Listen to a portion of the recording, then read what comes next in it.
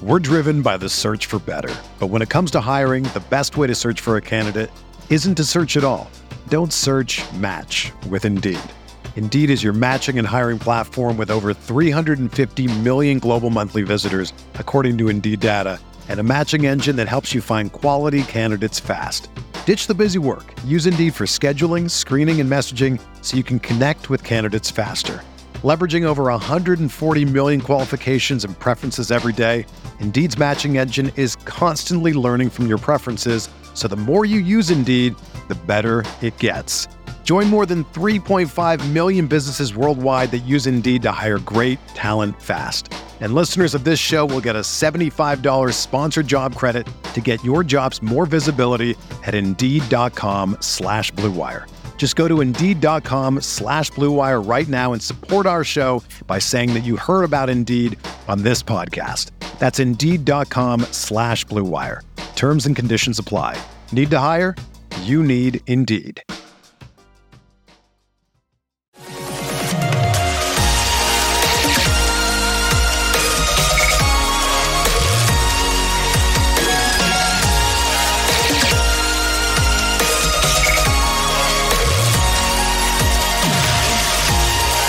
And away we go, episode 332 of the Al Galdi podcast. It is Thursday, June 9th, 2022. I hope that you are well. I hope that you are in for a good Thursday. I hope that you aren't in for any dust-ups on this Thursday, because there's nothing worse than a dust-up.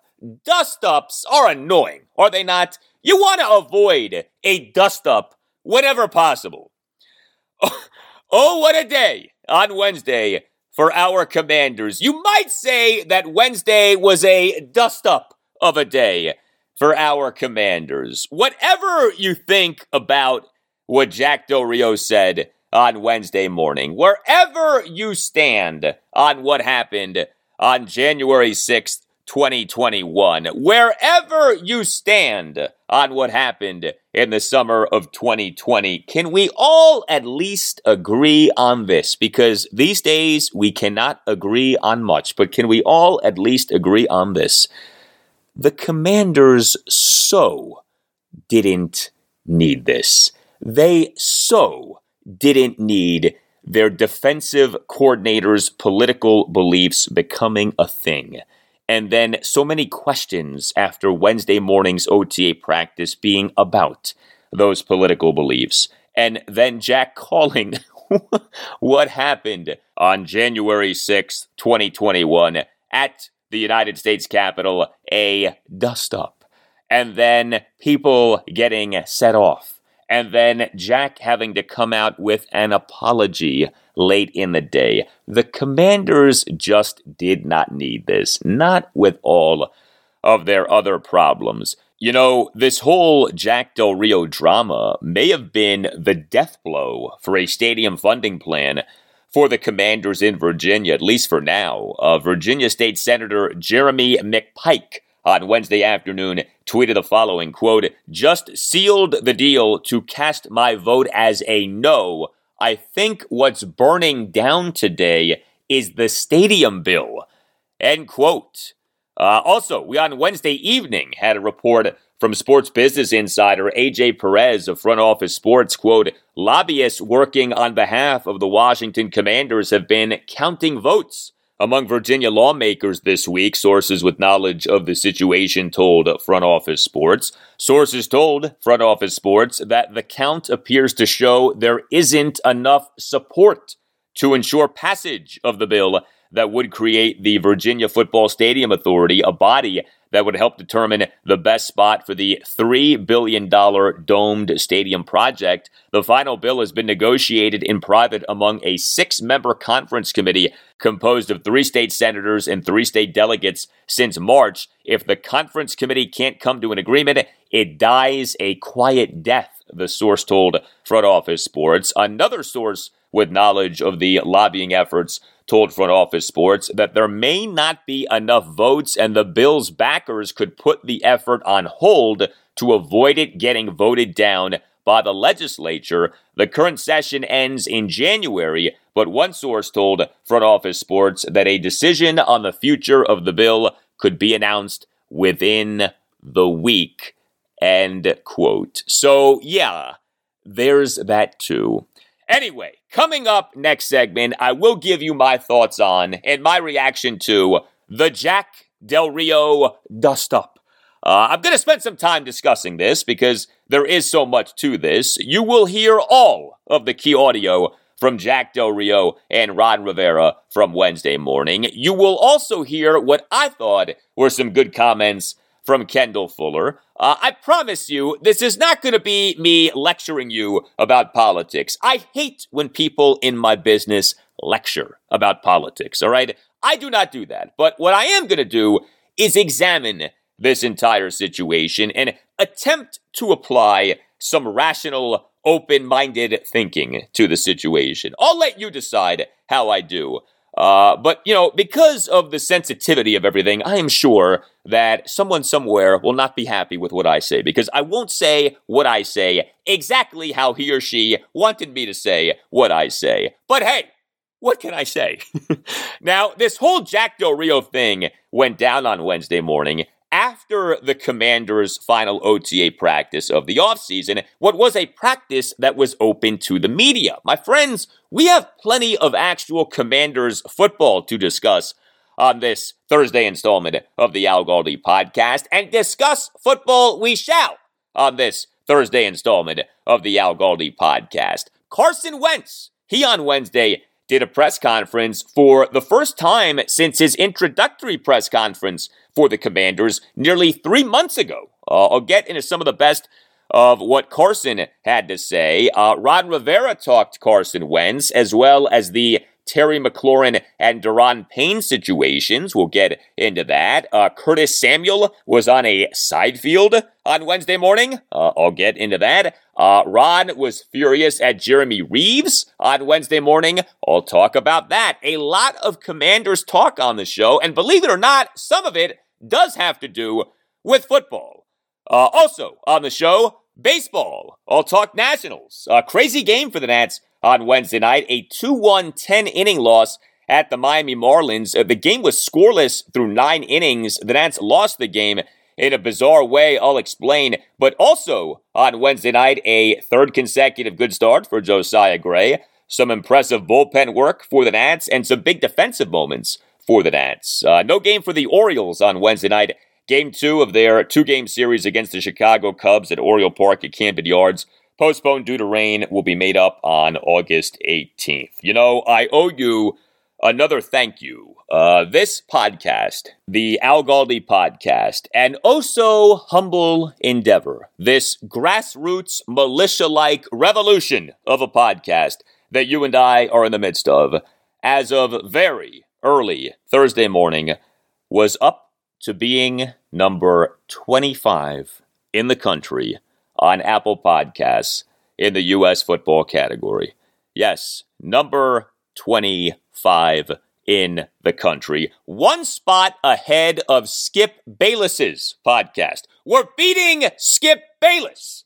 I have you to thank for that. So thank you for listening and downloading and subscribing and giving the 5-star ratings and writing the reviews. All of those things matter so much. All of those things are very much appreciated. So thank you. You can tweet me at Al Galdi. You can email me, the Al Galdi podcast at yahoo.com. Email from Eric from Weedman. He's a big Commanders fan. He has been going to Redskins/Washington football team games for years. Writes Eric, I had the good fortune to attend last Thursday's OTA practice for the Commanders. It was a relatively small group of spectators. There was a large carpeted area centered with a tent and tables in very close proximity to the practice field. There was a breakfast bar with some really tasty food. We were treated to a bird's eye view of the 2-hour practice, and everyone, and I mean every employee, was uber helpful, cheerful, etc. It was a really great thing for a fan. On a player's note, Jahan Dotson was all over the place catching balls. Curtis Samuel looked explosive. Brian Robinson Jr. looks like a bruiser and already seems to have player support. Chris Paul also looked impressive. Carson Wentz's throws were sharp, whistled, and really looked different and better than those of other quarterbacks. Many of the players went to the sidelines post-practice for chatting and autographs, but no one stayed longer and engaged better than Carson Wentz. He was sincere, signing and taking selfies with the fans. Thank you for the email, Eric. Very nice to read something like that. Glad that you had a good experience at a Commanders OTA practice, and glad that the team did a nice job with the practice. So thumbs up to the Commanders, and good for Carson Wentz for staying for a while and signing autographs and engaging fans. Imagine that, a feel-good email about the Commanders on the Al Galdi podcast. We don't often get those. Email from Jerry Moore on the Nationals and the Orioles. Writes Jerry, Al, given how bad that the Nats are playing overall, and given the promise that some of the talented young Orioles are showing, do you think that this area could become Orioles country again? I'm finding it a lot more fun watching O's games again rather than watching lowly Nats games. The O's seem years ahead of the Nats in terms of the rebuild. Could we see the Nats fan base diminish and the Orioles fan base grow in the next year or so? It's nice listening to Jim Palmer again. Thank you for the email, Jerry. So this sort of depends on who and where you're talking about, because as I have said, there do remain a lot of Orioles fans in the Washington, D.C. area. I live in Montgomery County, Maryland. I see as much Orioles gear where I live as I see Nationals gear. Now, I think that if you get into Washington, D.C. or Northern Virginia, you're more likely to see more Nats gear than O's gear, but if you go to Prince George's County or Anne Arundel County, you're more likely to see more O's gear than Nats gear. The truth is this: if you live in the D.C. area and you're between the ages of, say, 35 and 55, there's a decent chance that you're an O's fan and not a Nats fan, because D.C. had no Major League Baseball team from 1972 through 2004. That's a really long time. I mean, when I was growing up in the Washington, D.C. area, the big four in terms of major professional sports in this area were the Redskins, the Orioles, the Bullets, and the Capitals. Okay? Home team sports covered the Redskins, the Orioles, the Bullets, and the Capitals. Now, what's also true is that there are plenty of people who watch and root for both the Nats and the O's. This isn't necessarily an either-or proposition. Personally, I have never felt that this needs to be an either-or proposition. You know, it is true that the two ownership groups can't stand each other, okay? The Lerners and the Angeloses hate each other. But in terms of the Nats and the O's, I think that you can root for both teams if you so choose. But in terms of O's fans overtaking Nats fans in the D.C. area, that would require a lot. That would require the O's being really good, like playoff caliber good, and the Nats being really bad for at least a 3 to 5 year period, maybe even more. And even then, there would be no guarantees. I mean, consider this now. The Nats have been in D.C. for 18 seasons. This is the 18th season of the Nats in D.C., 2005 through 2022. 18 years is a generation. It's hard to just wipe that out, especially with the Nats having just won a World Series title in 2019. Although, boy, that Nats 2019 World Series championship seems like a really long time ago now. Email from John Grandlin, John G, of something that I mentioned on Tuesday's show, episode 330. That's something from a report from the Washington Post on Monday. Quote, according to Kagan, the media research division of S&P Global Market Intelligence, Masson's subscriptions have fallen from 5.6 million in 2018 to 3.6 million this year, end quote. Writes John G. Not sure if you are aware, but the only way to legally stream the Nationals in market is with DirecTV Streaming Choice Package at $90 a month. It is that or cable. Thank you for the email, John G. Great point, man. So like I said on Tuesday's show, the decline in Masson subscribers clearly is mostly about cord cutting. And so to expand on that, there's no way that these 2 million subscribers who Masson has lost over the last few years are all now just watching Nats games on Masson through DirecTV streaming choice package. Like, what has happened is MASN has lost most of these viewers, and consequently, the Nats have lost most of these viewers. The lack of streaming options for MASN is a real shame, and what that does is just reduce the number of people watching MASN and thus Nats games. And so ultimately what happens is that you have fewer people as Nats fans, and when you combine that with the Nats being really bad right now, that's a dangerous combination. This MASN situation, for so many reasons, is really bad for the Nats, and of course, this has been the reality for years. Well, the opposite of really bad, of course, is really good, and really good is what the law firm of Paulson and Nace is. And so if you or someone who you care about has been injured due to the negligence of someone else, you should contact the law firm of Paulson and Nace. Call 202-902-7611, and when you call, make sure that you tell Paulson and Nace that Al Galdi sent you. Paulson and Nace is a Washington, D.C.-based family law firm that handles medical malpractice, personal injury, birth injury, legal malpractice, and consumer protection cases, offering aggressive advocacy for victims in Washington, D.C. and West Virginia. Paulson and Nace treats its clients with respect and dignity and wants what's best for the firm's clients. Paulson and Nace will treat you, your family, and your situation with the care and expertise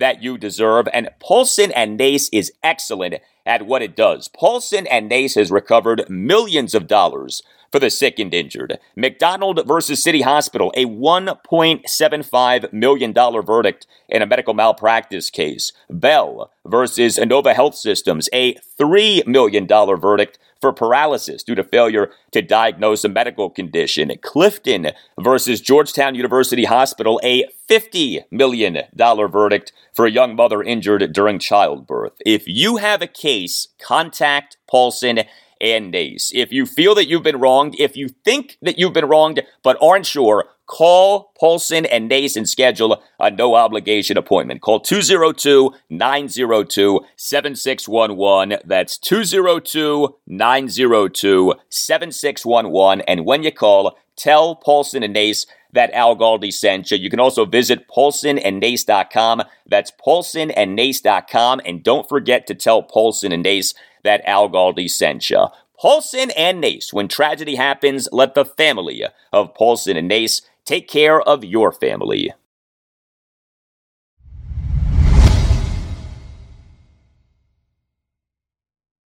It is amazing to me how sports can play out sometimes. The Commanders on Wednesday morning conducted their final OTA practice of the offseason. All that's left now in terms of offseason practices is next week's mandatory minicamp practices, and then we have about a 6-week break for the team until the start of training camp, which, by the way, I've heard it will not be taking place in Richmond this year. Anyway, the Commanders had 3 weeks of OTA practices. Each week featured 3 OTA practices, one of which was open to the media. It was after each OTA practice that was open to the media that we had post-practice press conferences for the Commanders head coach, Ron Rivera, perhaps one of the team's coordinators, and various players. The Commanders' offensive coordinator, Scott Turner, did a post-OTA practice press conference last week. Entering this week, the Commanders' defensive coordinator, Jack Del Rio, had not yet done a post-OTA practice press conference this offseason. So Jack was a prime candidate to do a press conference on Wednesday morning, and wouldn't you know, this just happened to come on the heels of tweets from Jack getting all kinds of attention. The timing of this Jack Del Rio press conference on Wednesday morning really was something. Before we go any further, some background. So Jack Del Rio, pretty clearly, is a Republican, or at the very least is conservative politically. He has been very active on Twitter for a while here, espousing his political views. Now, personally, I've never had a problem with Jack putting his political views out there. He has every right to do this, just because his politics don't align with the politics of most of those in the media doesn't mean that he isn't allowed to profess his politics. My only problem with Jack on Twitter has been him at times perpetuating stuff that isn't true. I'll give you an example. Jack on April 7th, 2020, retweeted with comment a tweet from the Babylon Bee. The Babylon Bee, as you may know, is a satirical Twitter account that actually leans conservative politically. The Babylon Bee tweets out stories that aren't true in order to make political points. The Babylon Bee actually got kicked off of Twitter during the whole disinformation crackdown, in which you had people getting kicked off of Twitter left and right. Well, Jack on April 7th, 2020, which of course was during one of the high points of the COVID-19 pandemic, retweeted with comment a story from the Babylon Bee with the headline, quote, "Liberal treated with hydroxychloroquine hopes he still dies of COVID-19 to prove Trump is stupid," end quote. So that was the headline of a story put out there by the Babylon Bee. The headline is fake. That's not a real story. There wasn't actually someone who leans left politically who got treated with hydroxychloroquine who still hoped that he died in order to prove that Donald Trump is stupid. But Jack Del Rio didn't realize this at the time. He thought that this was a real story. And so Jack wrote, quote, "pure ignorance," end quote. Jack clearly thought that that story from the Babylon Bee was true. That story from the Babylon Bee was not true. That story was satire. Jack doesn't seem to always have the best grasp of what's what on Twitter. I brought this up recently. Jack's Wes Unseld Jr. tweet. So Jack on May 26th bizarrely responded to a tweet from the official Twitter account of the Wizards announcing the hiring of Wes Unseld Jr. as head coach. The tweet was from July 17th, 2021. Yeah, the Wizards hired Wes Jr. as head coach last summer. And I don't know if Jack got confused and thought that the Wizards had just hired Wes Jr. I don't know if Jack just felt like he needed to congratulate Wes Jr. 10 months later on getting the job. But Jack Del Rio on May 26th tweeted, quote, "Congrats, Wes. Wishing you the best," end quote. So Jack Del Rio's Twitter comprehension maybe isn't the best. Okay, fine. I've never really cared about that. I care much more about Jack coaching up Washington's defense. Now, what's interesting too is this. Jack Del Rio's more notable tweets seem to happen at night. That Wes Unseld Jr. tweet came out on the same night as Jack's Bite D's tweet, in which he told a Twitter troll to bite D's. Both of those tweets were tweeted out on Thursday night, May 26th. Well, Jack this past Monday night, June 6th, unleashed another barrage of tweets, including this tweet in response to a tweet from someone from CNN regarding the riot at the Capitol on January 6th, 2021. Quote, "Would love to understand the whole story about why the summer of riots, looting, burning, and the destruction of personal property is never discussed, but this is triple exclamation mark, hashtag common sense," end quote. And as you can imagine, this tweet got a lot of attention, including from everyone's favorite national NFL insider when it comes to the Commanders, Mike Florio of Pro Football Talk. Florio, as you likely know, and as I have pointed out for years, despises the team we now call the Commanders and despises Dan Snyder. And also, Florio makes it no secret that he is a liberal. So that the defensive coordinator of the Commanders, Jack Del Rio, is not afraid to express his conservative political views, and that Jack fired off a tweet regarding both January 6th and the summer of 2020. Well, for Mike Florio, man, this was like throwing raw meat into a lion's cage, okay?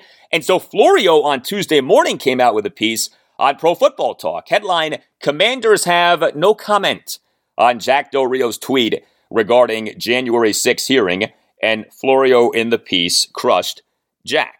All right, so with all of that as a backdrop, we arrive now at Wednesday morning at the Commanders team facility in Ashburn, Virginia. Jack Del Rio, on Wednesday morning, great timing, did a post-OTA practice press conference that lasted for nearly 12 minutes. What I'm going to do is play for you the two chunks of the presser having to do with Jack's tweets. This first chunk is a little less than 3 minutes long. You will hear both questions and answers so that you get the full context of what Jack said. I'm a big believer when playing audio for something like this in context being important. And one of the nice things about doing a podcast is that we can take as long as we need to properly establish the context for something like this Jack Del Rio situation. So the first nearly 3 minutes of Jack's press conference on Wednesday morning. Here you go. Anything that I ever say or write, I'd be comfortable saying or writing in front of everybody that I work with, players and coaches. So I express myself as an American. We have that ability. I love this country. And, I believe what I believe, and I've said what I want to say. And every now and then there's some people that get offended by it. It's a slow news cycle, so I guess Mike Florio picked something up yesterday and talked about it. It's not the first time Mike and I have disagreed about things. That's okay. That's pretty much it. There's not a whole lot to it. But what I am excited about is what's going on right now with us and the way we're working. So football questions be where I'd like to focus. If anybody else wants to talk about other things, we can set something out at another time. But that's kind of how I see it. It seems like you like to express yourself in the offseason. It's been a couple years in a row. Is that what is it about this time that you want to speak up on certain issues? No particular, time or thing about off season or in season. No. And you obviously took, I think, a stance that was counter to some players and how they felt in summer 2020. Are you worried at all about how your players would? Not at all. Okay. Do you think your stances reflect a lot of people that aren't putting those out there out of fear or anything else? Some people may be swayed by that, but again, I'm going to be the man I am, and I operate here as a coach with nothing but love and respect for everybody I work with. Coach, there are a lot of African Americans on your team. I know you said you're not really worried at all. Yeah. But do you think it has any effect on them knowing their beliefs and where maybe the communities they come from when it comes down to police brutality, knowing that you kind of compared those George Floyd protests with January 6th? No. No, I don't think race had anything to do with that incident. And so, no. Well, not race, but in regards to just the race that believes and supports the Black Lives Matter movement. Are you concerned that some of those players are a little bit concerned about what your personal opinion? No, I'm not. When you said that incident, what did you mean? I'm sorry? When you said that incident just now, what did you mean? I think we know what we're talking about here. I mean, I don't. There's really nothing else to add right now, guys. All right, so that was how Jack Del Rio's post-OTA practice press conference on Wednesday morning started. Then came a bunch of football questions, and then came this final Q&A at the end of Jack's presser, and this exchange was, shall we say, the coup de grace. Take a listen. Jack, sorry, one more. I'm back on Twitter. Are you back on Twitter? Just stay off that thing, will you? Just for clarification, why is it not important to you, like if your players are concerned by what you'd said? Oh, if they are and they want to talk about it, I'd talk about it with anybody. Yeah, no problem. At any time. But they're not. I'm just expressing myself. And I think we all as Americans have the right to express ourselves, especially if you're being respectful. I'm being respectful. I just asked a simple question. Really, let's get right down to it. What did I ask? A simple question. Why are we not looking into those things? If we're going to talk about it, why are we not looking into those things? Because it's kind of hard for me to say I can realistically look at it. I see the images on TV. People's livelihoods are being destroyed. Businesses are being burned down. No problem. And then we have a dust-up at the Capitol. Well, there's nothing burned down. And we're not going to talk about, we're going to make that a major deal. I just think it's kind of two standards. And if we apply the same standard and we're going to be reasonable with each other, let's have a discussion. That's all it was. Let's have a discussion. We're Americans. Let's talk it through. I'm for us, having a great opportunity to have a fulfilled life. Like I said, every which way I can. When I'm here, it's about love and respect. I love my guys. I respect my guys. But I also love the fact that I'm an American, and that means I'm free to express myself. And I'm not afraid to do that. Thanks, Coach. Thanks, guys. I appreciate it. All righty. And of course, Jack Del Rio on Wednesday morning referring to January 6th, 2021 as, quote, a dust-up at the Capitol, end quote, triggered a lot of people, infuriated a lot of people.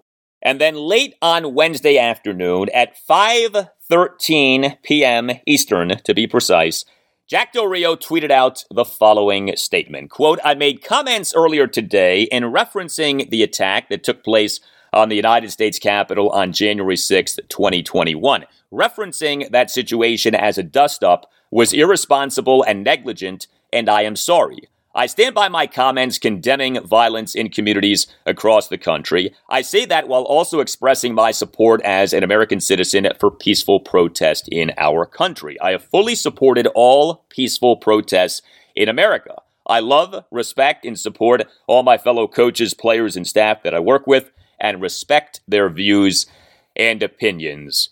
End quote. So let's get into all of this, shall we? All right, so I guess I'll start with this. I am no expert on United States history, okay? I don't claim to be an expert on U.S. history, but it sure seems to me like the country right now is as politically divided as it has ever been. You know, it's funny to me. This idea that Donald Trump being out as president and Joe Biden being in as president would lessen the political divide in this country has turned out to be so wrong. It sure feels like there is as much division right now as there ever was during Trump's presidency. I think that there are a lot of reasons for that.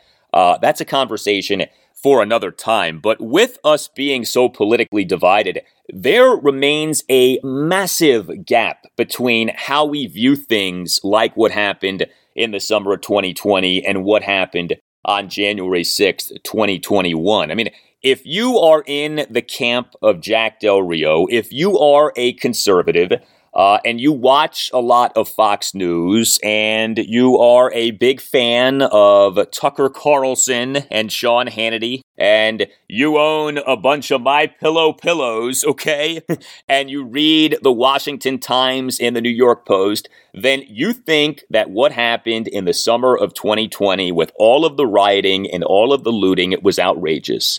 And you think that what happened on January 6th, 2021, while maybe bad, also has been blown out of proportion, at least to some extent.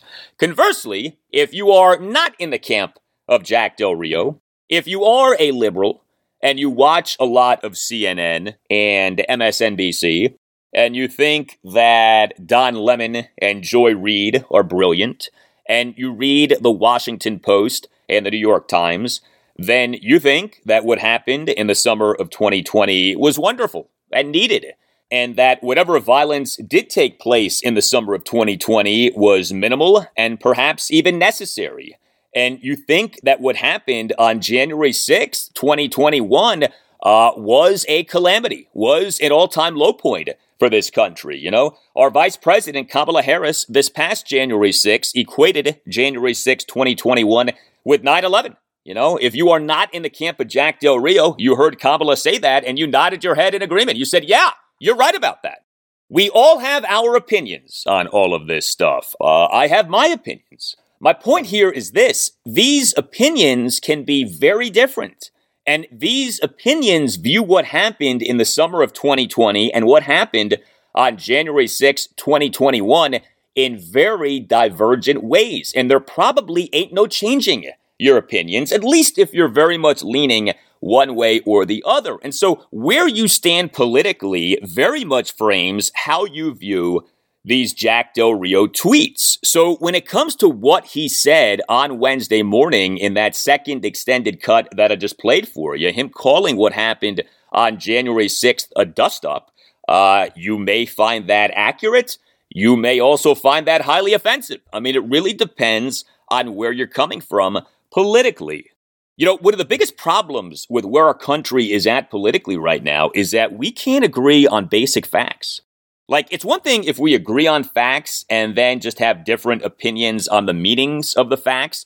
It's another thing with us not being able to agree on facts. This is a real problem. Like, if you say to yourself, what is factually true about what went on in the summer of 2020? And what is factually true about what happened on January 6th, 2021? Good luck finding widespread agreement on what the facts are. It's like there are two realities right now. It really is amazing. You know, we live in a country right now where we have something like what we have had with this Hunter Biden stuff. Have you been following this over the last few months? Okay. The Hunter Biden stuff this past November by multiple mainstream news media outlets was labeled as Russian disinformation and wasn't even recognized. And yet now, this same Hunter Biden stuff is being covered by most, if not all, of these mainstream media news outlets, okay? The same mainstream media operations that this past November called the Hunter Biden stuff Russian disinformation now are all in on covering this story. Put aside whatever you think about the Hunter Biden thing, whether you think that it's a big deal or really not that much of a deal. How is it that this was Russian disinformation in November, but is a valid news story now? Like, explain that to me. Our mainstream news media is really messed up right now. So no wonder that we can't even figure out what the facts truly are for things like the summer of 2020 and January 6th, 2021. I'm not here to tell you what to think about what happened in the summer of 2020 and what happened on January 6th, 2021. Again, I have my own opinions, okay? But I'm not a believer in preaching politics and social views on this podcast. I think that there is way too much of that going on in sports media these days. What I do want to get across are a few things. So, point number one, Jack Del Rio is entitled to his opinion, and he has every right to express his opinion. Now, whether you think that he's a genius for having the political opinions that he has, or you think that he's a moron for having the political opinions that he has, really doesn't matter. He's entitled to his opinion. He has every right to express his opinion. Whether he should express that opinion is another matter. Like, personally, I think that there's a conversation to be had about whether a guy in Jack Del Rio's position should be wasting his time on Twitter, okay? But that's his prerogative. He wants to do that. He can do that. He has every right to do that. And, you know, just because his opinions don't align with most of those in the media doesn't mean that he can't be doing this. This idea that people who don't think like people in the media think need to be silenced or canceled, really needs to stop. You know, it's not good. Point number two. There is a lot about Jack Del Rio's beliefs that we don't know. And I don't think that it's right to assume that we know, even though a lot of people are assuming right now. And I think that this is part of the problem with expressing your opinions on complicated things like the summer of 2020 and like January 6, 2021 on Twitter, okay? Twitter limits you to only so many characters per tweet. On Twitter, nuance goes bye-bye. On Twitter, people get what is called keyboard courage and tweet inflammatory responses that those people would never in a million years say to your face. And on Twitter, discourse often becomes toxic and completely unproductive. Like with the summer of 2020, okay? So does Jack Del Rio believe that there was zero reason for people to protest in the summer of 2020? Does Jack Del Rio believe that people just overreacted to what happened to George Floyd? Or does Jack Del Rio maybe believe that the protests were warranted and that the conversations were helpful, but that the rioting and the looting that did take place were wrong? And that the rioting and the looting that did take place weren't even necessarily done by protesters, but were more so done by opportunists who couldn't have cared less about what happened to George Floyd? I don't know the answers to those questions, but I don't think that we should just assume that Jack Del Rio is some racist bigot who has no sympathy for what black people have undergone and, thinks George Floyd got exactly what he deserved. I don't think it's as simple as that necessarily, but I don't know, okay? I don't know with certainty where Jack stands on all of the things that I just brought up. But there is potential nuance here that could exist with how Jack Del Rio feels. His opinions aren't necessarily as simple as some people are making them out to be. What about January 6, 2021? Does Jack Del Rio believe that nothing was wrong about that day? Okay. Or does Jack maybe believe that what happened on January 6, 2021 was wrong? Just like the rioting and the looting from the summer of 2020 were wrong. Again, we don't know with certainty. You'd have to sit down and have a conversation with Jack Del Rio. And here's the thing, okay?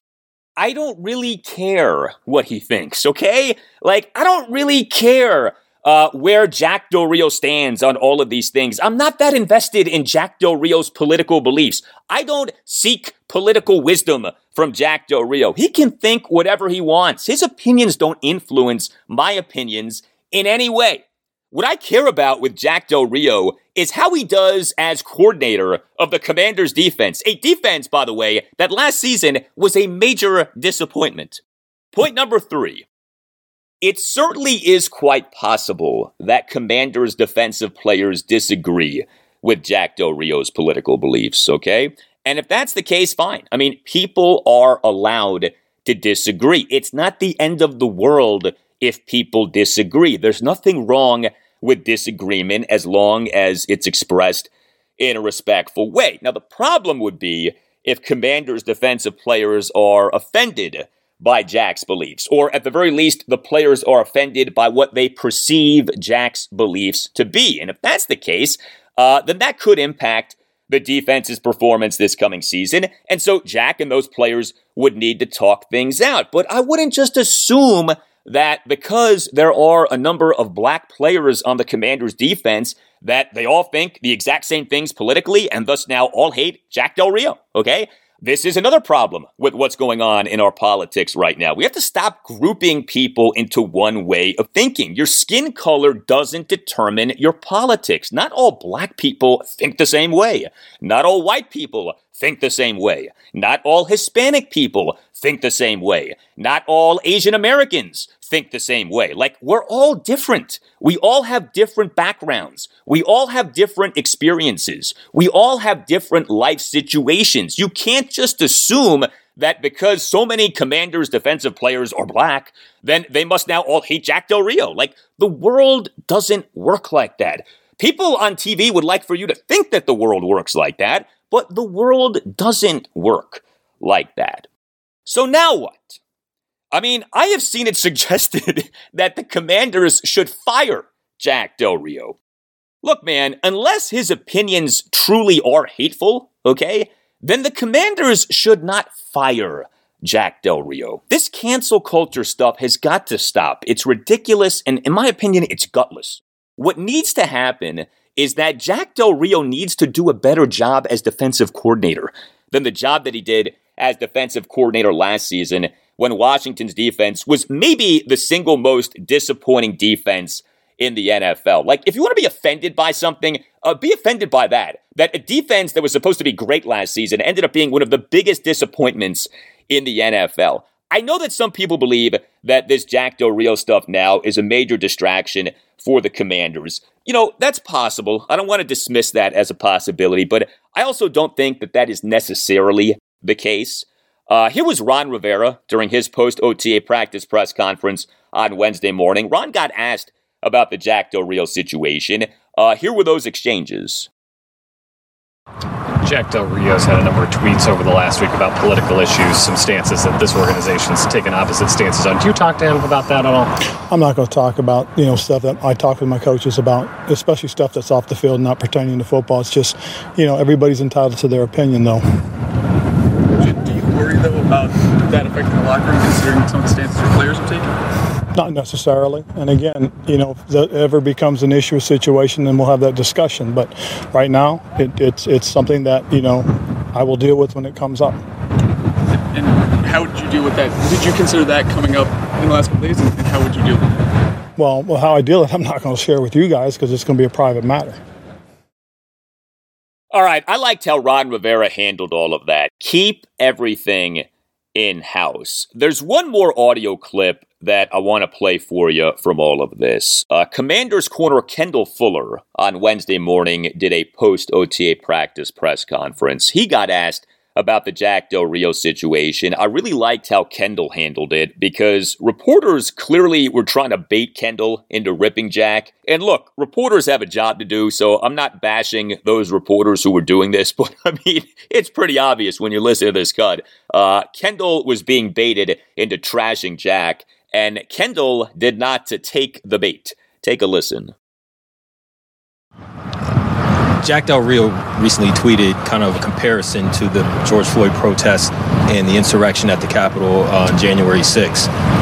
How do you feel, what are your feelings towards that, comparing those two? Like I said, I don't know what he tweeted. If there's any feeling that I have towards it, I'll definitely go express it with him and the stuff like that. But I'm not aware of anything that's on Twitter. Yeah, I'm just going to read it to you because I'm interested in your reaction. Would love to understand the whole story about why the summer of riots, looting, burning, and the destruction of personal property is never discussed, but this is, referring to January 6th, hashtag common sense. What's your reaction? I don't have a reaction right now. Like I said, if I have a reaction, feeling towards something, I'll express that with him.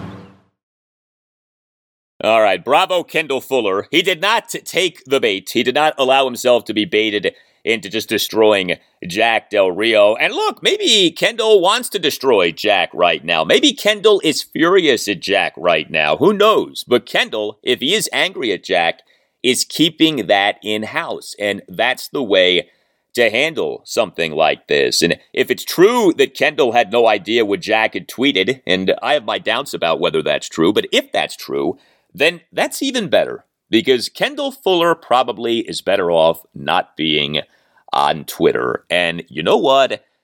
Jack Del Rio probably is better off not being on Twitter too. Well, if you are wanting to buy a home in the Washington, D.C. area, you are better off going with Kellen Hunt as your real estate agent.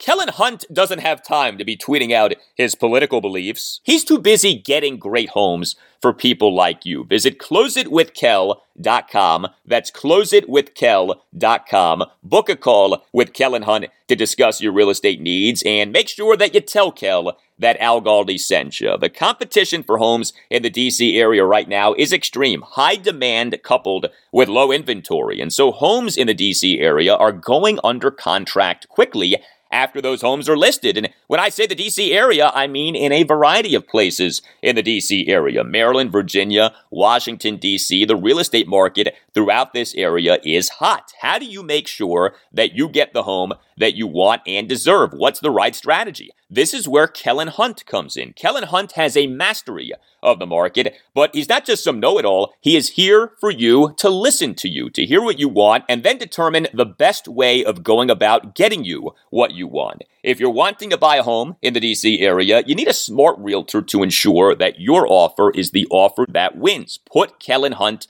to work for you. His website says it all, closeitwithkel.com. Kellen Hunt is a closer.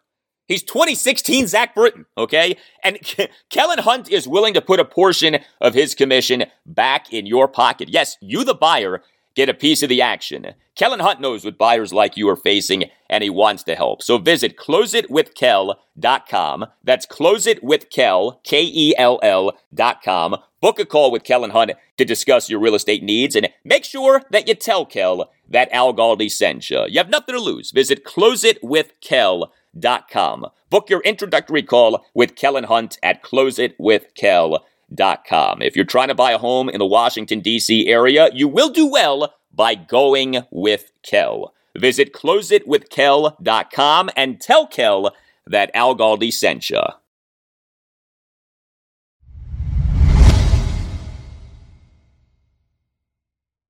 Well, we now move to actual football from the Commanders' OTA practice on Wednesday morning. Yes, actual football. Imagine that. This OTA practice for the Commanders on Wednesday morning was the team's final OTA practice of the 2022 offseason, and if not for the post-practice press conference of defensive coordinator Jack Del Rio on Wednesday morning, the biggest item from the Commanders Wednesday would have been that the new starting quarterback, Carson Wentz, did a press conference for the first time since his introductory press conference for the Commanders on March 17th.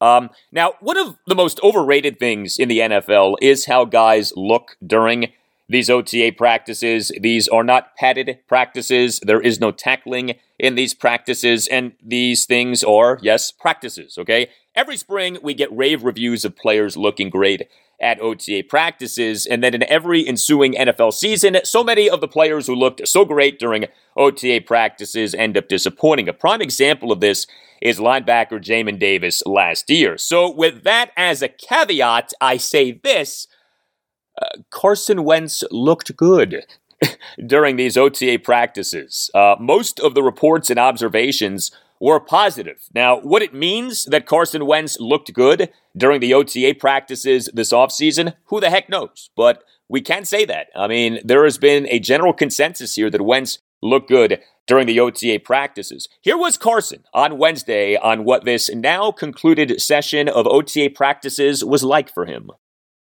It's been a lot of fun, honestly. For me, especially this time of year, I kind of reflect on the last 2 years, and with COVID and everything, haven't had a true offseason, haven't had an OTA, so it seems like it's been a while. And so for me, that's been a lot of fun, first and foremost, to be able to be around the guys in the locker room, outside the locker room, go to dinners, go golfing, do all those things, get to know these guys, but also on the field to get the work in. It's been a lot of fun getting to know them.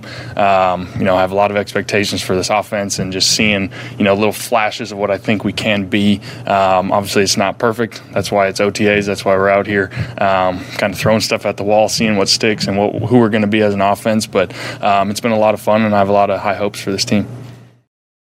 Yeah, I think that a lot of people have high hopes for the Commanders this coming season. I have high hopes for the Commanders this coming season. I mean, to me, a 10-win season is doable.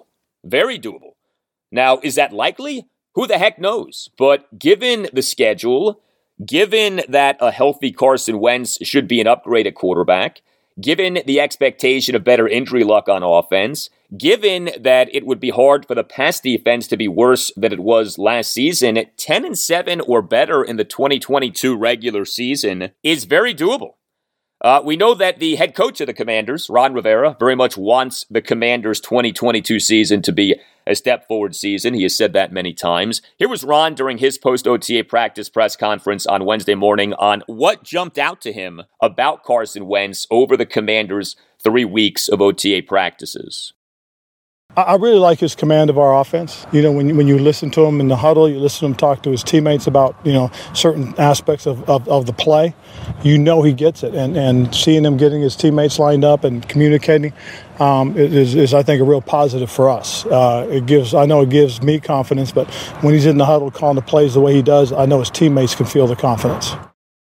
Yeah, confidence is key. Now, Carson Wentz, during his post-OTA practice press conference on Wednesday, got asked about comments from Ron Rivera during his post-OTA practice press conference on Wednesday. Here was Carson's response to how he has picked up on the Commanders' offense. Yeah, it's always a challenge. Don't get me wrong. Learning a new system, it's a new language, all those things. But at the same time, it's still football. You're not reinventing the wheel. There's nothing crazy. There's different intricacies within an offense and different schemes and different ways you want to attack the defense. And that's been exciting to see Coach Turner's philosophy and get to work with him. But at the same time, it's always a challenge learning all those things. But that's why we have this time. And I'm thankful for it that we can, get the time to study, but also, have the walkthroughs, have the practices, kind of make those mistakes and learn from them right now. Carson Wentz, of course, has made some mistakes in his NFL career. I, on Tuesday's show, episode 330, discussed whether the Commanders are getting an awakened Carson Wentz, a more mature Carson Wentz, and how that might make it so that the Commanders end up getting a very good version of Carson Wentz, maybe even the best version of Carson Wentz. Who knows? Here was Carson on Wednesday on becoming more mature. I'm older. My family life is different. I got 2 kids. Everything's changed. Everything. You mature a little bit. You see the world a little bit differently. I've now, this is my 3rd team, all those things. So you kind of see a different perspective, and so it's been fun. At the same time, an older guy in the locker room coming in and getting to know guys, and there's guys that were born in the 2000s all of a sudden making me feel old, and so all those things, just getting to know guys in a different way, guys that are from different backgrounds, different seasons of life, all of those things, and hopefully as a leader and a veteran in that locker room, I can help kind of lead them and bring them along, and I'm excited for it, and it's been a lot of fun. Okay, this was Ron Rivera on Wednesday morning on how he is seeing a more mature Carson Wentz. You know, one of the things that's interesting is how hard he is on himself. And you do kind of see it because he does mumble a little bit, talk to himself. And one time I heard him say something, I thought he was saying something to me, but he was just talking out loud to himself. So sometimes when something really good happens, I kind of watch him and see his facial expression. And sometimes when something bad happens, you know, I turn and watch and just kind of see how he reacts to all of that. Yeah, so much of the Carson Wentz conversation this offseason has been about his leadership, right? Like, that probably has been the biggest red flag with Carson, the supposed lack of leadership. Could it be that Carson Wentz is growing as a leader? Could it be that Carson Wentz is now more cognizant of where he has gone wrong as a leader and now knows where he needs to go right as a leader? Here was some more from Carson on Wednesday. This on what he has learned from his time playing for the Philadelphia Eagles and the Indianapolis Colts. Yeah, I mean, you're always trying to learn, always trying to be a better teammate, a better friend, trying to be a better husband every day, a better father every day. And I'm always trying to learn and grow and be reflective and say, okay, I missed that opportunity. You know, I missed that opportunity to kind of make an impact on a younger guy or be involved with that teammate or whatever that looks like. So I'm always trying to learn and just, you know, build as good of relationships as I can with everybody, both sides of the ball, coaches, equipment, staff, training staff. I'm going to make mistakes. You know, I'll be the first to admit it. And so always trying to grow and be self-reflective and be a better person in every way, shape, and form. Yeah, I mean, all of this stuff obviously is just talk, and it may well be that come January 2023, we are laughing at all of this talk because it sounds so ridiculous in hindsight. But right now, to me, we are hearing from Carson Wentz exactly what we want to be hearing. He is sounding like someone who is aware of past mistakes and is trying to be better. We shall see. Up next, much more on the Commanders, including the latest on what's going on with Terry McLaurin and Daron Payne, both of whom were no-shows for Wednesday morning's OTA practice, which was, yes, voluntary. I'll talk Terry, Daron, and a lot more straight ahead.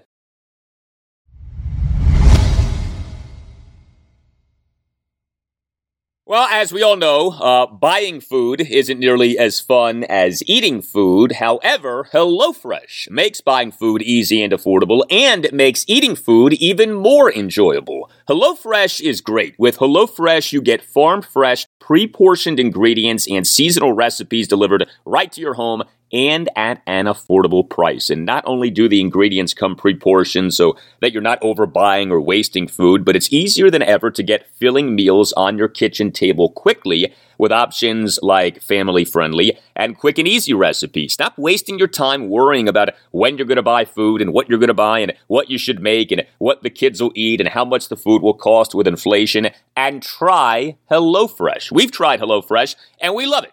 We have had a number of HelloFresh meals: the sweet chili pork and cabbage stir fry, the Monterey Jack unfried chicken, the pub-style shepherd's pie, the saucy pork burrito bowls, the Italian chicken, the Southwest beef with pasta. I could go on and on. The meals are fun, creative, healthy, and delicious. Heck, even my 4-year-old son eats HelloFresh. Usually, if it's not a peanut butter sandwich, he's not interested. But he likes HelloFresh, and I think that you will too. Also, HelloFresh has a great app, and you, with the app, can pick your favorite meals from 50 different weekly options. You can customize meals. You can skip weeks when needed. You can change your delivery date. So here's what you do. Go to HelloFresh.com/Galdi16 and use the code Galdi16 for up to 16 free meals and 3 gifts. Again, that's HelloFresh.com/Galdi16. Use the code Galdi16 for up to 16 free meals and 3 free gifts. One more time, HelloFresh.com/Galdi16.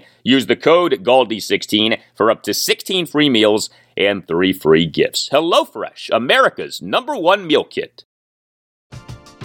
We're driven by the search for better. But when it comes to hiring, the best way to search for a candidate isn't to search at all. Don't search, match with Indeed.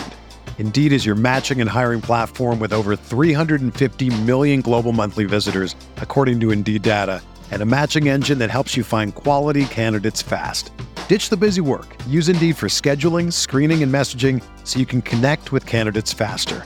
Leveraging over 140 million qualifications and preferences every day, Indeed's matching engine is constantly learning from your preferences, so the more you use Indeed, the better it gets. Join more than 3.5 million businesses worldwide that use Indeed to hire great talent fast. And listeners of this show will get a $75 sponsored job credit to get your jobs more visibility at Indeed.com/Blue Wire. Just go to Indeed.com/Blue Wire right now and support our show by saying that you heard about Indeed on this podcast. That's Indeed.com/Blue Wire. Terms and conditions apply. Need to hire? You need Indeed.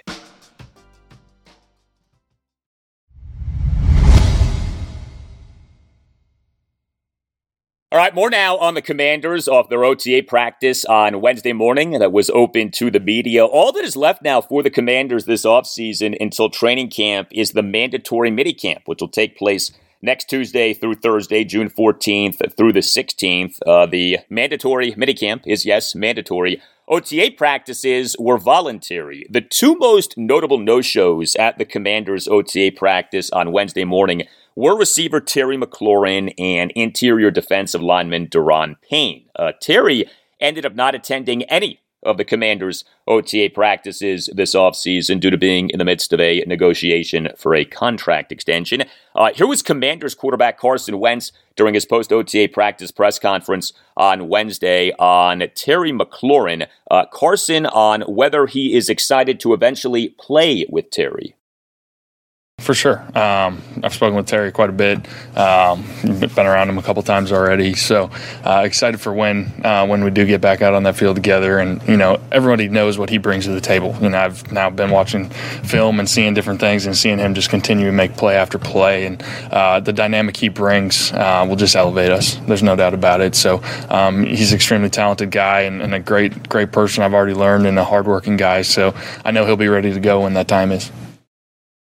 All right, good to hear Carson Wentz say that he has spoken with Terry McLaurin quite a bit. As for Daron Payne, so he attended a good bit of the Commanders' OTA practices this offseason, but Daron skipped doing team drills during the practices, and Daron on Wednesday morning was not in attendance at all at the Commanders' OTA practice. Daron, like Terry, is entering a contract season, but Daron, unlike Terry, doesn't seem to have any momentum toward a contract extension with the Commanders. There doesn't seem to be any movement from the Commanders in trying to sign Daron to a contract extension this offseason. Remember, Commanders insider Ben Standing of The Athletic on April 26th reported that the Commanders this offseason were not expected to offer Daron a contract extension. Commanders head coach Ron Rivera, during his post-OTA practice press conference on Wednesday morning, addressed if he senses any frustration from Daron Payne. No, I don't. And in talking with Daron and stuff like that, Daron's doing what, he feels is better for him right now as far as, that situation. So we respect that. For the most part, he's communicated with us about, what's going on with him. And he's been great about that. For the most part, he comes in, he does the first half of practice. Then when we do the team drills, he opts out, goes up, does his lift. And we send strength coach up there with him so he can go through the entire process. And then he's in meetings afterwards. All right, so good context there. Now, like I said, next week is the Commanders' 3-day mandatory minicamp, which, unlike these OTA practices, is mandatory. No showing mandatory minicamp is a big deal in the NFL. That is seen as a significant act of insubordination. That can cost a player a lot of money. I mean, the only two no-shows of a Washington mandatory minicamp in recent history are those of Albert Haynesworth in 2010 and Trent Williams in 2019. Just to give you an idea of how rare no-showing a mandatory minicamp is and how big of a deal no-showing a mandatory minicamp is, we all remember how contentious the Albert Haynesworth and Trent Williams situations were. And so we had the following exchange on Wednesday morning during Ron Rivera's post-OTA practice press conference. Do you expect Daron and Terry to be here for mandatory minicamp next week? I expect all our players to be here because it is mandatory.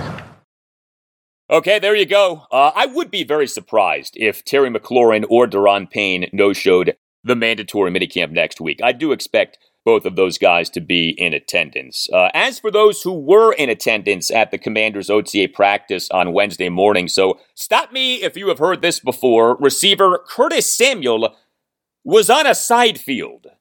Yeah, Curtis Samuel on Wednesday morning was on a side field. How many times in 2021 did you hear or read that Curtis Samuel, during a Washington practice, was on a side field? The Commanders ultimately need to rename the side field Curtis Samuel Side Field. Like RFK Stadium, right? That stadium named after Robert F. Kennedy, RFK.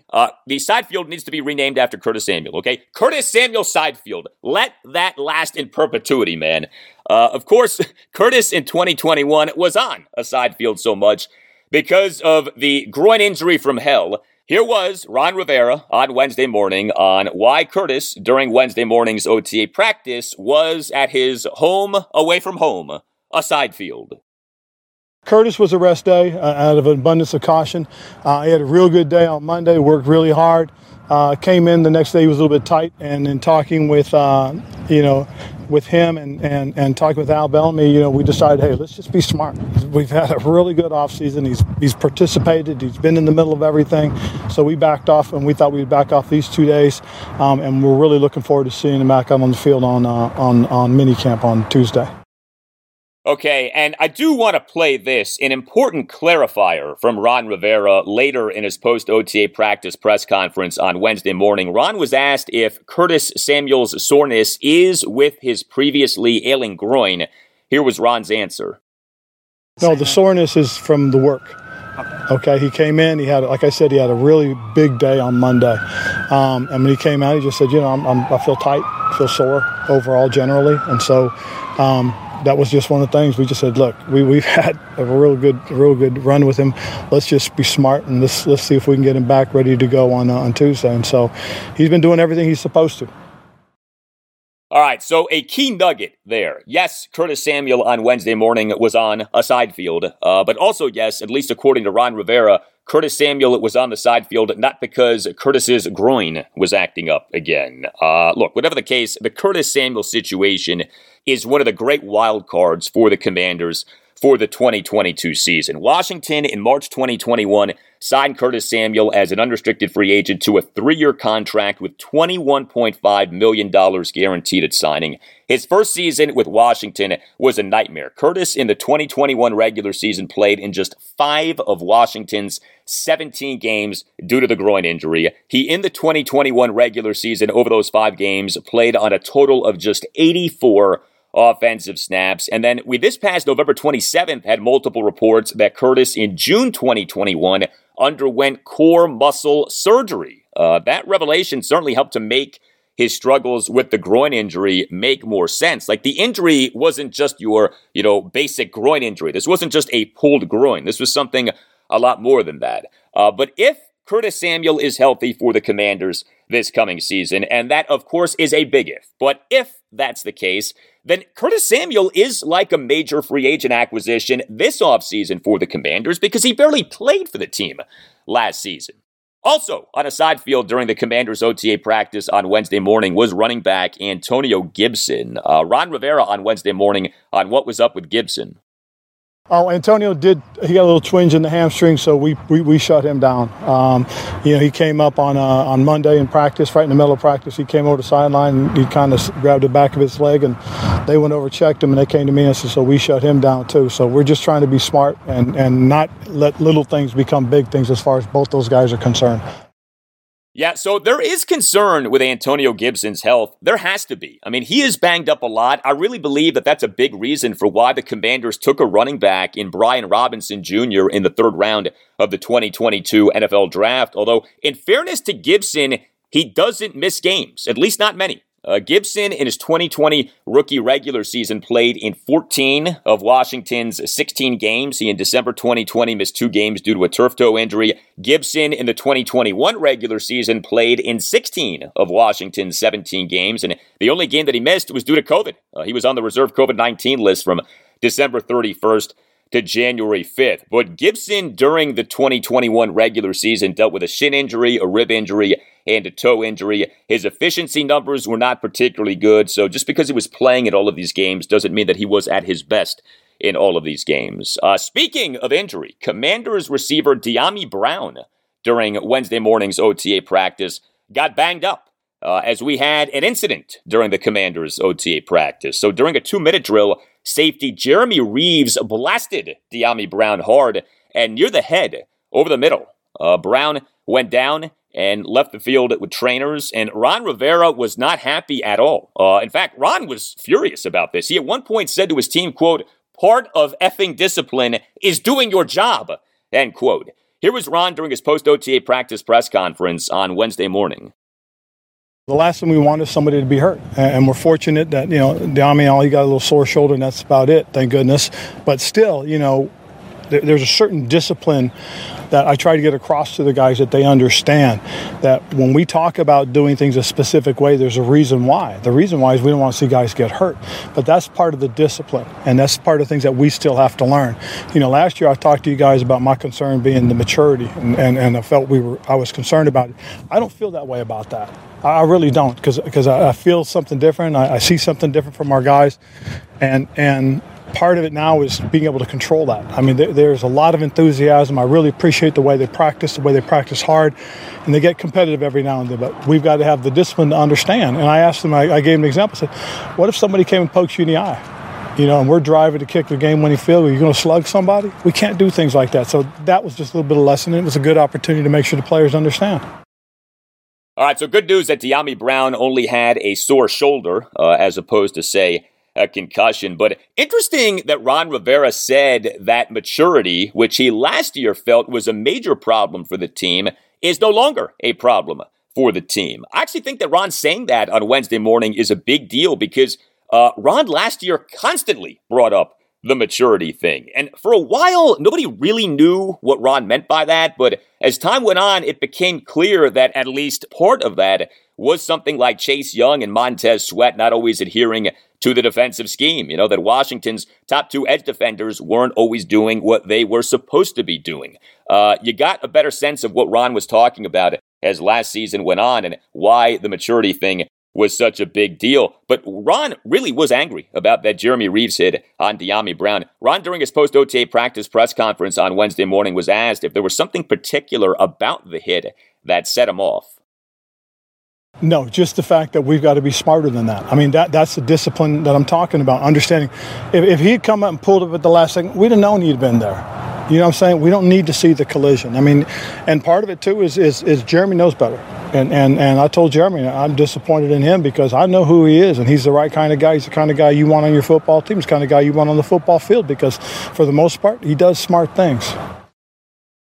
Now, I do think that what happened on Wednesday morning is tricky for a guy like Jeremy Reeves, who is constantly having to fight for a spot on the team. I mean, if you're not familiar with the Jeremy Reeves story, he entered the NFL as an undrafted free agent out of South Alabama with the Philadelphia Eagles in April 2018.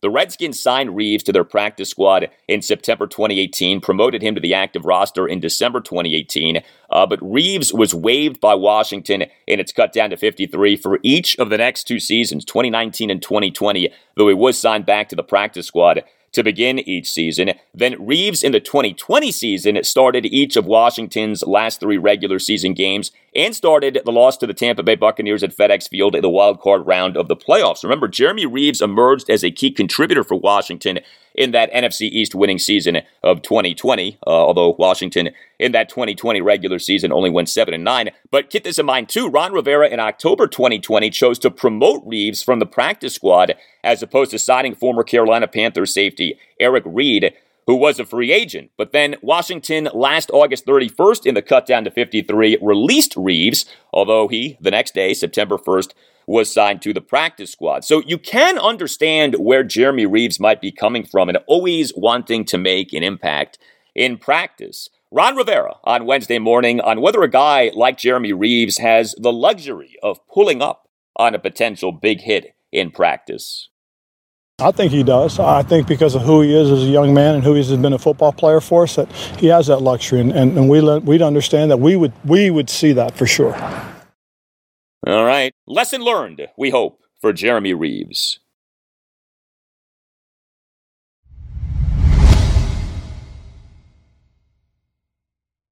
Well, Thursday night is a big night for the Nationals, the 2022 Major League debut of Steven Strasburg.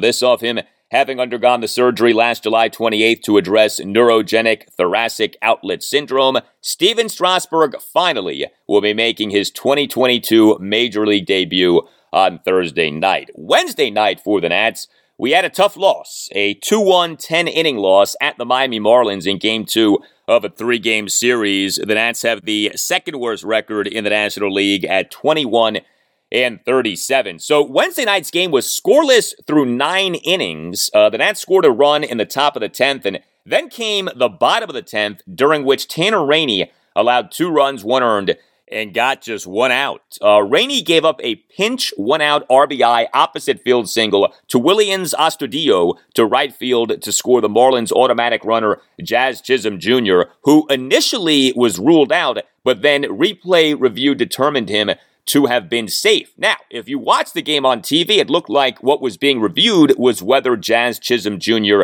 touched home plate. We found out after the game that actually what ended up deeming Jazz Chisholm Jr. safe was that Nats catcher Keibert Ruiz was deemed to have been blocking home plate. This wasn't conveyed at all if you watched the game on television or if you were at the game at Lone Depot Park, if you were among the dozens of people at the game at Lone Depot Park. So kind of a weird situation there. That tied the game at 1, and then Rainey gave up a 1-out walk-off RBI single up the middle to Jesus Aguilar for a 2-1 Nats loss. And this was a weird play because the ball went off second base. Now, the ball was pretty well struck up the middle, but the Nats second baseman, Cesar Hernandez, was in position to make the play, but the ball went off the second base bag. So bad puck luck for the Nats on that walk-off single, and the Nats ended up losing the game. Now, truth be told, the Nats could have lost the game in the bottom of the 9th. Kyle Finnegan did toss a scoreless bottom of the 9th to preserve the scoreless tie, but Kyle Finnegan in that scoreless bottom of the 9th gave up a leadoff first pitch single to John Birdie, then issued a 4-pitch walk of Miguel Rojas. So the Marlins had met on first and second with nobody out, but we then got a really good defensive play by Nats first baseman Josh Bell. So the game was scoreless, nobody out, and the Marlins had runners on first and second. Bell fielded a bunt by Jacob Stallings and then fired the ball to Nats third baseman A-Ray Adrianza for the force out to get the lead runner out. That took some chutzpah on Josh Bell's part to throw the ball to third base. And, Bell is not known for his throwing, okay? He has had throwing problems in his career, but he made a really good throw to Adrianza for the force out at third base. And then later in that bottom of the 9th, Kyle Finnegan struck out Jazz Chisholm Jr. swinging on 5 pitches for the third out. So this ultimately ended up being an impressive escape act by Kyle Finnegan. The Nats bullpen beyond Tanner Rainey on Wednesday night was good. Steve Cishek tossed 1 2/3 perfect innings, and Carl Edwards Jr. tossed 1 1/3 scoreless innings with 2 strikeouts. Boy, how about the job that Carl Edwards Jr. has done for the Nats? The Nats signed him to a minor league contract. He was pitching for AAA Rochester, pitched well. The Nats brought him up a few weeks ago, and he has been so good for the Nats at the major league level this season. 14 games now, 16 1/3 innings, 16 strikeouts, ERA of 1.65. I mean, the truth is this: Carl Edwards Jr. is emerging as a legitimate trade chip for the Nats. Also good for the Nats on Wednesday night was their starting pitcher, Josiah Gray. He was good for a 3rd consecutive start. Gray on Wednesday night, 5 scoreless innings with 6 strikeouts versus 1 walk. He did give up 6 hits, but they were all singles. He did see a number of his pitches get fouled off, resulting in his pitch count over the 5 innings being 101. That is a sky-high pitch count for just 5 innings of work, 101 pitches over 5 innings. But Gray, over those 101 pitches, threw 69 strikes versus 32 balls. Gray tossed a scoreless bottom of the 1st, despite the Marlins having the bases loaded and 1 out. 3 consecutive Marlins reached base via 2 straight 1-out singles and then catcher interference on Keibert Ruiz. But Gray then recorded back-to-back swinging strikeouts of Avisaíl Garcia and John Birdie on a combined 8 pitches. Nice job by Josiah Gray getting out of that jam in the bottom of the first. Here was Nats manager Davey Martinez during his post-game session with reporters on Wednesday night on Josiah Gray. Yeah, they fouled a lot of pitches. We talked about that, but he threw the ball well. I said, hey, you made some good pitches. I mean, they fouled some off, but I thought you made some really good pitches. And so, they built your pitch count up. But you hung in there. You got some big strikeouts when you needed it. But you pitched well. So, the next outing, you could hit the 100 pitch mark. Then get to that 6th, 7th inning. Yeah, so Josiah Gray now this season, 12 starts, ERA of 4.33, a strikeouts per 9 innings of 9.96. He's averaging just about 10 strikeouts per 9 innings. That's quite good. And as I said, Gray now has been good in each of his last 3 starts. He had that terrible start a few weeks ago, 9-4 loss to the Los Angeles Dodgers at Nationals Park on May 24th, 7 runs in 3 innings. That outing left him with an ERA of 5.44 this season, but now have come Gray's last 3 starts. 6-5 win over the Colorado Rockies at Nationals Park on May 29th. Gray in that game, 1 run in 5 innings. Gray in an 8-5 win at the Cincinnati Reds this past Friday night, 2 runs, 1 earned in 6 innings with 9 strikeouts. And now we have what Gray did on Wednesday night. And look, it's not like he has been outstanding in each of these recent 3 starts. Okay, there are some nits to pick. There is still another level that you want to see Josiah Gray get to, but he has been better lately. Now, the Marlins starting pitcher on Wednesday night was Sandy Alcantara, and he dominated the Nats again. The Nats have had a really hard time with Sandy Alcantara this season, and Alcantara on Wednesday night was just outstanding. 9 shutout innings. Yeah, 9 shutout innings for Sandy Alcantara on Wednesday night. 6 strikeouts versus no walks, 6 hits. He threw 105 pitches. How about this? 84 strikes versus just 21 balls. Yeah, 105 pitches, 84 strikes versus just 21 balls. Sandy Alcantara on Wednesday night had a strike-to-ball ratio of 4-1. A strike-to-ball ratio of 2-1 is good. Alcantara's on Wednesday night was 4-1. That's absurd. Alcantara is having some season. He now, over 12 starts this season, has an ERA of 1.61 and a whip of 0.94. So the Nats on Wednesday night got worked by one of the best pitchers in the majors. How about this from Davey Martinez during his post-game session with reporters on Wednesday night on Sandy Alcantara? Alcantara's, he's the best in our league, I think. I really do. I mean, he's got good stuff. He was tough all night long. He kept us all balanced. So, but man, you're not gonna see anybody better than that right there. He's really good. Yeah, and so with Sandy Alcantara pitching on Wednesday night, a whole lot of Nats had problems. Nelson Cruz as the Nats starting DH and number 4 batter, 0 for 4 with 2 strikeouts. Luis Garcia as the Nats starting shortstop and number 6 batter, 0 for 4. Lane Thomas as the Nats starting left fielder and number 2 batter, 0 for 4 with 3 strikeouts. Victor Robles as the Nats starting center fielder and number 9 batter, 0 for 4 with a strikeout, left 3 men on base. Cesar Hernandez as the Nats starting second baseman and number 1 batter, 0 for 5 with a strikeout. 3 Nats did have 2 hits apiece. Keibert Ruiz, Josh Bell, and A-Ray Adrianza. Ruiz as the Nats starting catcher, number 7 batter, 2 for 4 with an RBI single and another single. Ruiz in the top of the 2nd had a 2-out first pitch single to right field. He in the top of the 10th had a leadoff RBI single to shallow right center field on a 1-2 pitch to score the automatic runner Luis Garcia for a 1-0 Nats lead. And Ruiz in this game did go 1 of 2 on runners trying to steal. He in the bottom of the 5th threw out Jazz Chisholm Jr. on an attempted steal of second base for the first out. And if you know Jazz Chisholm Jr., you know he is a dynamic player. I mean, throwing him out on an attempted steal is not easy, and yet Keibert Ruiz did that on Wednesday night. Keibert Ruiz now this season is 11 of 31 on runners trying to steal. I mean, that's good.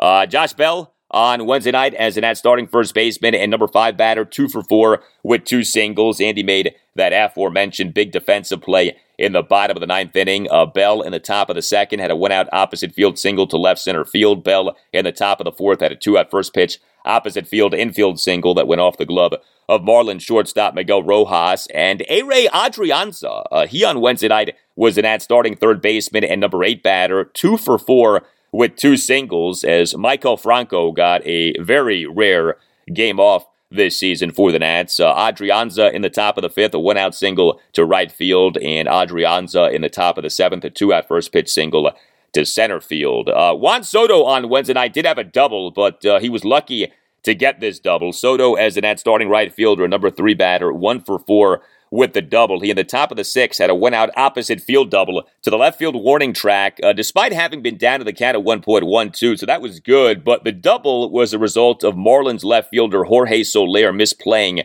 what was a very catchable high fly ball, albeit a deep fly ball. Juan Soto remains in this rut in which he just isn't impacting games all that much. What Soto will do these days is he'll have a big game, like 1 out of every, say, 5 games, and then the other 4 games, he just won't do that much. And we just keep seeing that with Soto. He will have a big game every now and then. It's not like he's doing nothing, but we are not seeing greatness consistently from Juan Soto, and we, of course, are used to seeing greatness consistently from Juan Soto. The Nats on Wednesday afternoon did option starting pitcher Yoan Adon to AAA Rochester. We thought that this might be coming. It, in fact, did come on Wednesday afternoon. Adon, in Game 1 of this series at the Marlins, the 12-2 loss on Tuesday night, got ripped 8 runs in 3 innings. And so now Adon, I think, is where he probably should be, and that is in the minors. I mean, he has talent. It's not like he's been a train wreck throughout this season, but the numbers are not pretty for Yoan Adon. 12 starts, the guy has an ERA of 6.95 and a whip of 176. He's young, age 23 season. He does not have a ton of minor league experience, so we perhaps should have expected a demotion like this coming, but he has been demoted to the minors, and the Nats, we'll see. There's some uncertainty with the rotation moving forward. For now, you would think that this kid, Evan Lee, who was called up from AA Harrisburg now 2 Wednesdays ago, will be taking the spot of Yoan Adon in the Nats rotation, but nothing is definite right now, so we'll see what goes down. I think a wild card in all of this is what ends up happening with Steven Strasburg on Thursday evening. Does he pitch well? Does he stay healthy? Is he a part of this Nats rotation? So we'll see. The corresponding roster move to the Nats optioning Adon to AAA Rochester on Wednesday afternoon was the Nats recalling reliever Sam Clay from Rochester. And so, yes, Game 3 for the Nats at the Marlins, Thursday evening at 6:40. The Nats will be trying to avoid a 3-game sweep, and Steven Strasburg will be the Nats starting pitcher. He'll be making his 2022 Major League debut. He'll be starting a Major League game for the first time since June 1st, 2021. Who knows what to expect, but it'll be exciting to see him pitch in a Major League game again, and we're certainly hoping for the best.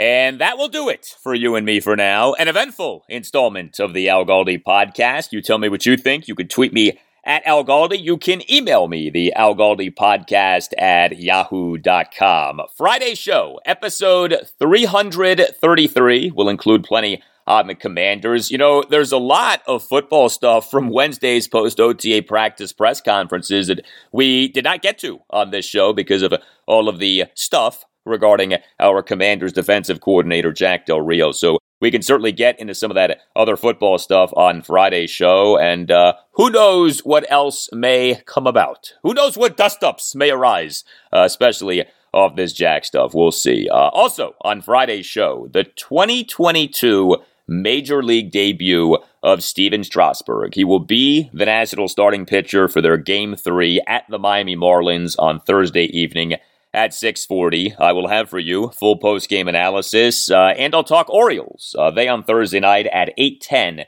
will begin a 4-game series at the Kansas City Royals. Have a great rest of your Thursday, and I'll talk to you on Friday. Because it's kind of hard for me to say I can realistically look at it. I see the images on TV. People's livelihoods are being destroyed. Businesses are being burned down. No problem. And then we have a dust-up at the Capitol Well, there's nothing burned down. And we're not going to talk about, we're going to make that a major deal.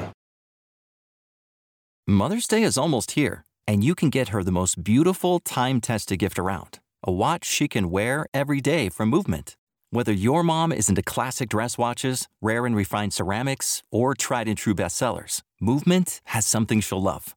And right now, everything at Movement is up to 50% off site-wide during their Mother's Day sale. A watch is a gift that celebrates all the time you spent with mom. And a Movement watch is even more than that. Movement uses industry-leading materials for their fresh modern watch designs, from technically complex ceramics to vintage-inspired style. All for an incredible value your wrist and wallet will both love.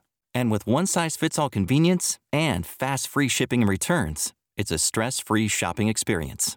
Save big on the best Mother's Day gift ever with Movement. Get up to 50% off site-wide during their Mother's Day sale at mvmt.com. Again, that's up to 50% off at mvmt.com.